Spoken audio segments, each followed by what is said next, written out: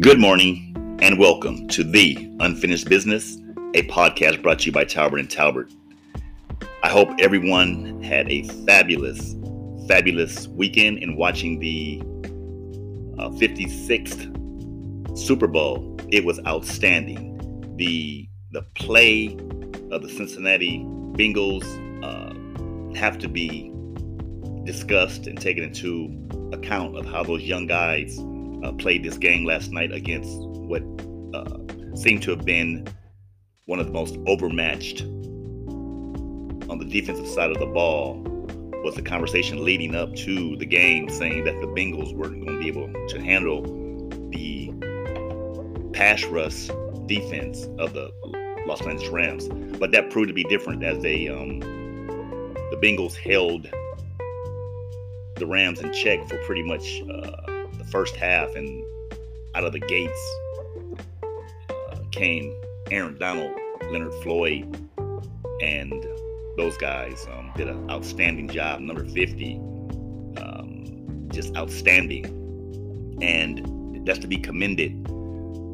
And let me stop this because I have to give an ode to my nephew. He's actually my panelist and my counterpart, and today he's away because he has some other duties to do on today. And unfortunately, this is his segment. He is the sports aficionado, and I had to jump on here and take some insight, because out of the conversation, but needs to be mentioned, you have to mention the rookie tight end who, in crucial plays, when it was crucial and it meant the most, when all the other Rams tight ends were out of the game for whatever reasons, you have to mention that the rookie tight end came in and made 5 crucial catches that kind of changed the game or the way the game was going. And you cannot just summarily dismiss him. He has to be in the conversation because he attributed to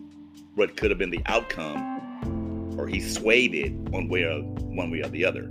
And his dad is a championship former NFL defensive end, and he needs to be mentioned when it comes to a rookie stepping up on the biggest stage in the biggest game. So he needs to be mentioned and commended, and if not recognized for his efforts, a consolation prize and an honorable mention is just not good enough, because those other 2 tight ends who went down are a big part of what the Rams do, and for him not to be mentioned is just not right. And we're speaking of the outstanding rookie tight end, Bryce Hopkins. But that's sometimes, next man up, wait your turn. But when it's the biggest stage, and when it's the absolute biggest stage in all of sports and goes for all of the marbles, and he came in, wasn't jittery, didn't drop any balls, ran his routes, caught the ball, run after catch, he deserves to be mentioned. And again, I'm going to mention it if no one else does, because sometimes people see what you want to see, and in most times people see what you want them to see, and that speaks to the mind. What happens is the mind, your eyes are your lenses. Your lenses sees things, it computes to your brain, and your brain readily identifies it, and what comes out your mouth is what you want other people to hear, and that's your narrative. And it works that way in sports or in places where people want to run a particular narrative. The mind is just mysterious. It kind of reverts backwards.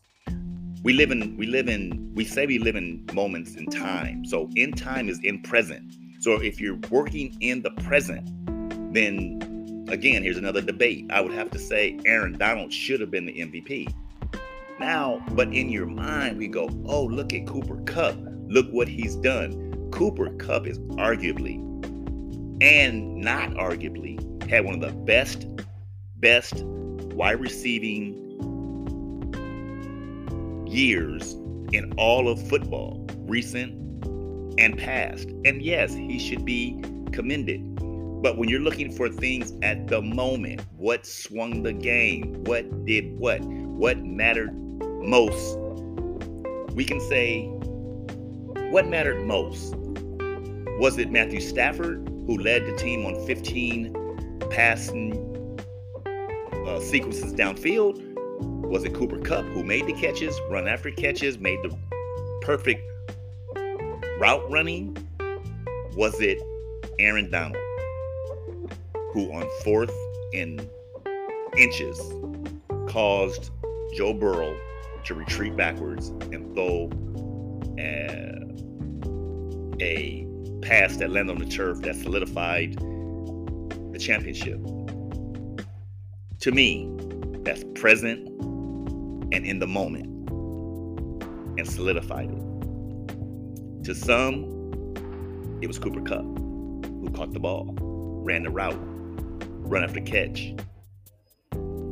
For others, Matthew Stafford, he threw the ball. He was timely. But in the moment, in the biggest stage, 2 of the biggest things happened. Aaron Donald showed up, and the halftime show was amazing. May you all have a blessed day. That's my opinion. That's my take. May everyone have a blessed day. May God continue to bless you. May God continue to keep you. And may that man be applauded, that young man be applauded for his efforts, for what he done to help his team overcome those tight end odds in that game, in the biggest stage. Ciao, as Darlene would say. Gone.